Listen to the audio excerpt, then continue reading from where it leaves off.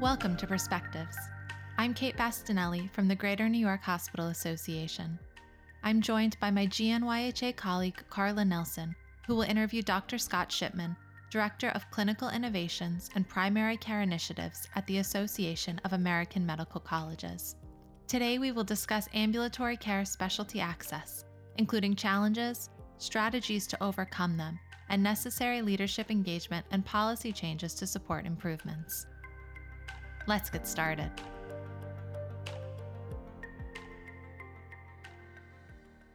So before we dive in, can you tell our listeners what we mean when we say ambulatory care specialty access? Sure, I suppose it makes sense to be sure we're talking about the same thing here today. So when I think of ambulatory care specialty access, I'm thinking about access for patients and primary care providers by extension to specialty care in the clinic setting, in the outpatient clinic setting. Traditionally, physician offices or the like would be what I'm thinking about here. So not so much urgent care centers or ERs or other places that are indeed ambulatory, really thinking about the clinic office space and visits therein. That's helpful context. And if I could boil it down, I think what we're talking about today is timely access, right? The time from referral to when the patient either gets their appointment or attends their appointment, depending on how it's measured, and also the effectiveness of that referral. And that might mean communication between the providers, the information that goes between them. And I think those are the two things that are really the context for today. So could you tell us a little bit about your role at the AAMC as it relates to specialty access and the work that you and your team have done in this space? Sure. I work in the area that is focused on healthcare delivery, principally. Other parts of our organization focus more on medical education or research or policy. I'm focused more on working with health systems and working with them to optimize care delivery models. And in many cases, that means redesigning those models to be more efficient and or effective. Within that, we have done work focused on how team-based care models in the outpatient clinical setting and the ambulatory setting can be made more functional to improve access to care, to improve comprehensiveness of care in the primary care setting, for instance, to improve efficiency in any clinical setting. We've done work through an effort called Project CORE, which stands for Coordinating Optimal Referral Experiences, to help to offset some of the demand for referrals through the use of e-consults and to aim to standardize and improve the quality of information being exchanged between the primary care provider making a referral and the specialist. And we've worked with dozens of large health systems around the country implementing that model. Our work in telehealth is, in many respects, very much focused on optimizing access and enabling the convenience and effectiveness of telehealth technology to serve access needs of patients and providers. And then, perhaps most specifically, we've done some work looking at best practices in academic health systems around the country as it relates to efforts to improve timely access for patients to clinic visits. Thank you for that. We have an expert here on this topic. So we know from our members at Greater New York that specialty access is a challenge and that it's very complicated. It's impacted by many variables like demand, provider availability, incorrect referrals, no-show rates. Is this consistent with what you see in the medical centers that you work with across the country? And what are some other challenges that you've seen in your experience? Absolutely, those factors are pertinent to these challenges. And I will say that specialty access is a huge challenge for almost every health system in almost every specialty across the country. And it does come down at some level to supply and demand. So thinking about the demand side of it, the first thing you mentioned, referral rates in the United States have been on a steep upward climb for years now, with referral rates doubling in just a decade in recent years. And the supply has not kept pace with that growth. And so the simple math is that the demand is growing faster than the supply. Supply or availability comes down to a variety of factors. Most obviously, it's the workforce, the number of providers that you have. Beyond that, there can be a great deal of variability in the clinical effort that providers have. So you can't just do head counts and understand clinical availability, because in academic settings, specialists often have other responsibilities, whether they're teaching or administrative or research on top of their clinical responsibilities. And then even within clinical time, there can be variability, which we think is one of the problems that often makes solutions to access challenges evasive. And that has to do with variability in scheduling templates and availability. And then finally, a factor that affects access is the prevalence of new versus established patients in a specialty practice. So if specialists are seeing patients back recurrently, sometimes appropriately, sometimes because they're not sure whether they can send the patient back to primary care in many cases, that ultimately gums up the works for access for new patients to get in and makes new patients wait longer because those slots are already taken up by patients that are established in the specialty practice. So all of those factors affect availability. You mentioned no-shows, and our research has shown that as wait times increase, no-shows increase. So it's sort of a circular problem. No-shows are obviously problematic because that's a potential space for someone to get care that's needed that ends up being wasted. And there's a lot of efforts that health systems use to try to reduce no-shows, or at least identify patients who are likely to be no-shows in an effort to either overschedule their providers or have the patients actually show up. There's lots of factors that can drive no-show rates up, but they are problems that are pervasive everywhere. So I want to go back and dig into the piece that you were talking about where patients might stay with their specialist, right? We know that sometimes they don't return back to primary care. And we talk about that a lot in our own conversations in the context of provider communication and improved referral communication. So can you talk a little bit about that, the importance of the provider to provider communication in improving specialty access? In today's way of practicing medicine, primary care providers and specialists rarely interact with one another, rarely know one another, and therefore really don't have an understanding of what preferences are around managing patients and capabilities are for managing patients. When primary care provider today refers a patient, whether it's through a fax or through an order in the medical record, they're often putting very limited information in there about the reason for referral, let alone any information about what they perceive the specialist's role should be longitudinally, whether they're comfortable having the patient sent back to be managed by primary care after that referral, or whether they're hoping the specialist will kind of take over management of that. Specialists who are trying to make sure that they're providing good care for patients, and also who are often trying to be good stewards of the relationships that they do have with referring PCPs, don't want to dump on the PCP and send patients back that the PCP is uncomfortable managing. That's not good for good patient care if the patient doesn't have high quality management going forward. And it may be that PCP, if they wanted the specialist to continue to manage the patient, would find a different specialist in the future if the patient's sent back.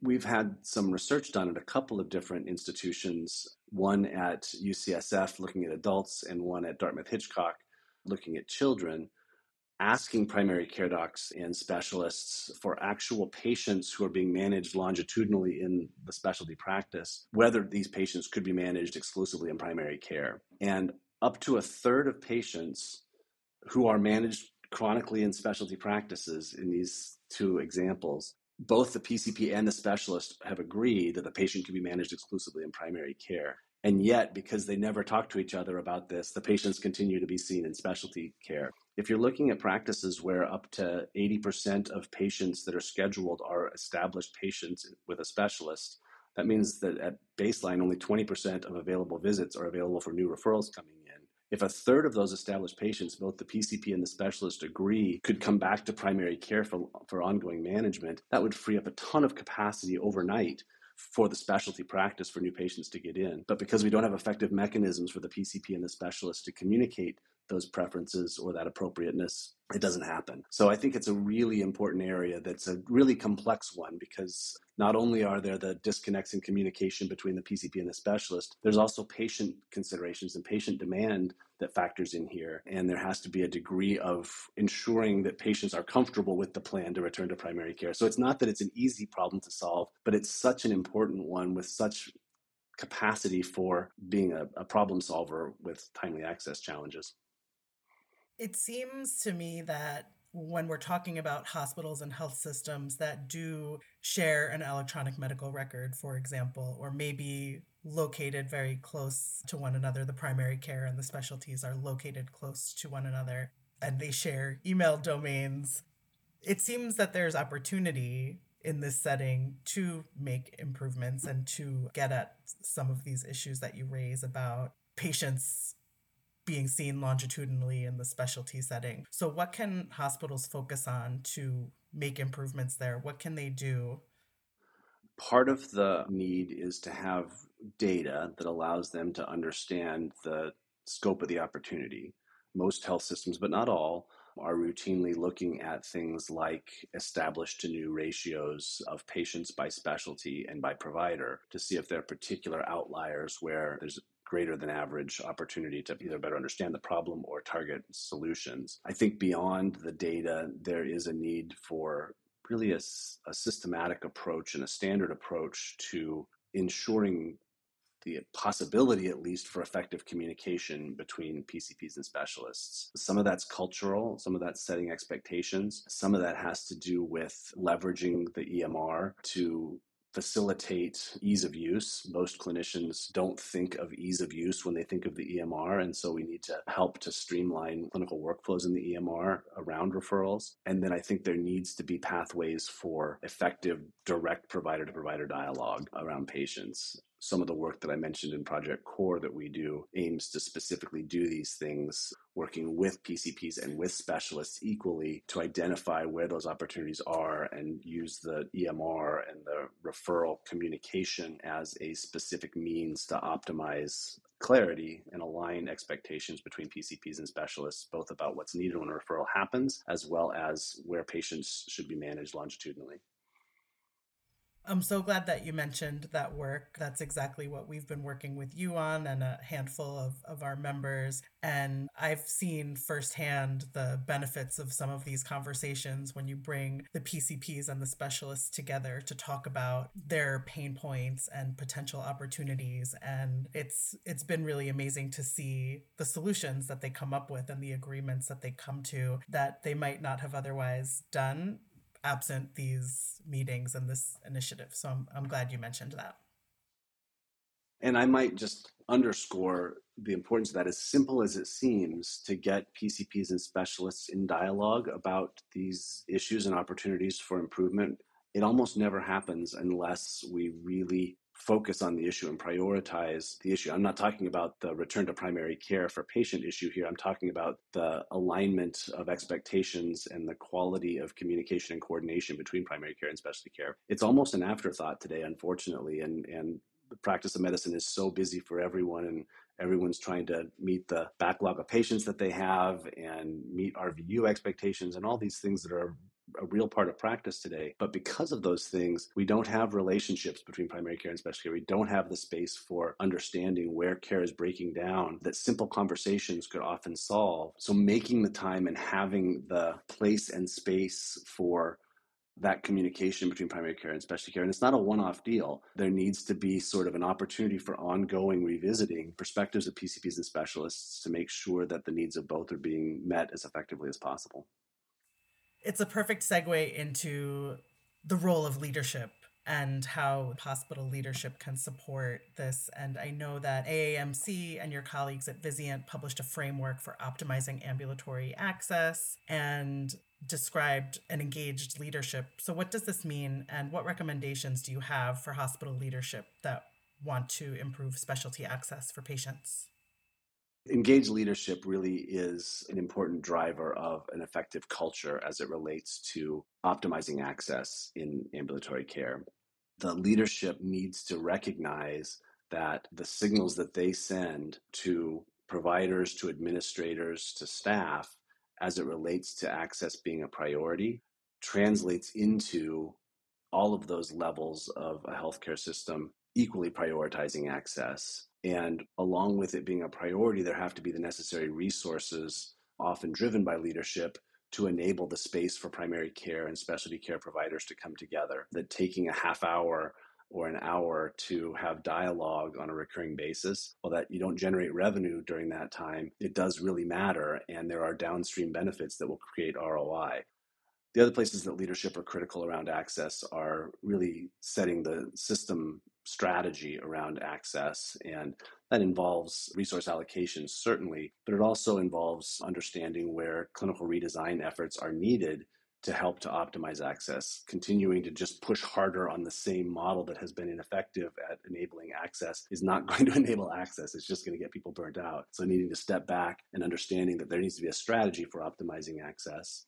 And then leadership at the top needs to make sure that there is an accountable substructure of leadership really focused on access and optimizing access, with accountability to metrics that are clear and prioritized by the leaders and measured by those who are accountable for access. The places that we've seen that have done the best job in optimizing access have a very clear infrastructure for access leadership within the organization, whose job it is to set the standards for access goals and then have the resources needed to put those changes into place and then hold the providers and staff, et cetera, accountable to meet those goals.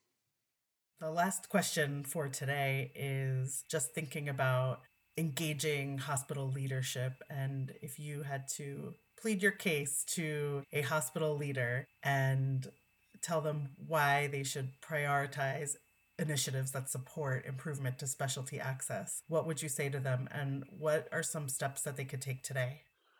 Well, I think for most health systems, there is a recognition that timely access to specialty care is less than they'd like it to be. I would say that it's important to consider the multiple levels at which that suboptimal access affects your health system and the patients you serve. It certainly has effects on the bottom line. It certainly has effects on provider satisfaction. It very directly has effects on patient satisfaction. And then it also causes problems for quality. Patients who need to see a specialist in a timely manner who can't will get sicker. So all of those factors, all of those are affected by this prevalent problem. The solutions to the problem take a serious, engaged leadership. They take identifying people who are accountable for changing. They take a willingness to think differently about how care is delivered. And there are opportunities today to better understand your access gaps or to optimize access, stated more positively. That starts with looking at data critically, and it also requires clinical redesign efforts. So it takes a concerted effort, it takes some time, but that time is paid off ultimately with getting the right patients in to see the specialist, better triage, a clearer sense of which patients can return to primary care, and simply better alignment so that patients, when they're referred from a PCP to a specialist, can get the most effective care at that first visit. Thank you for joining us today. Until next time, this has been Perspectives.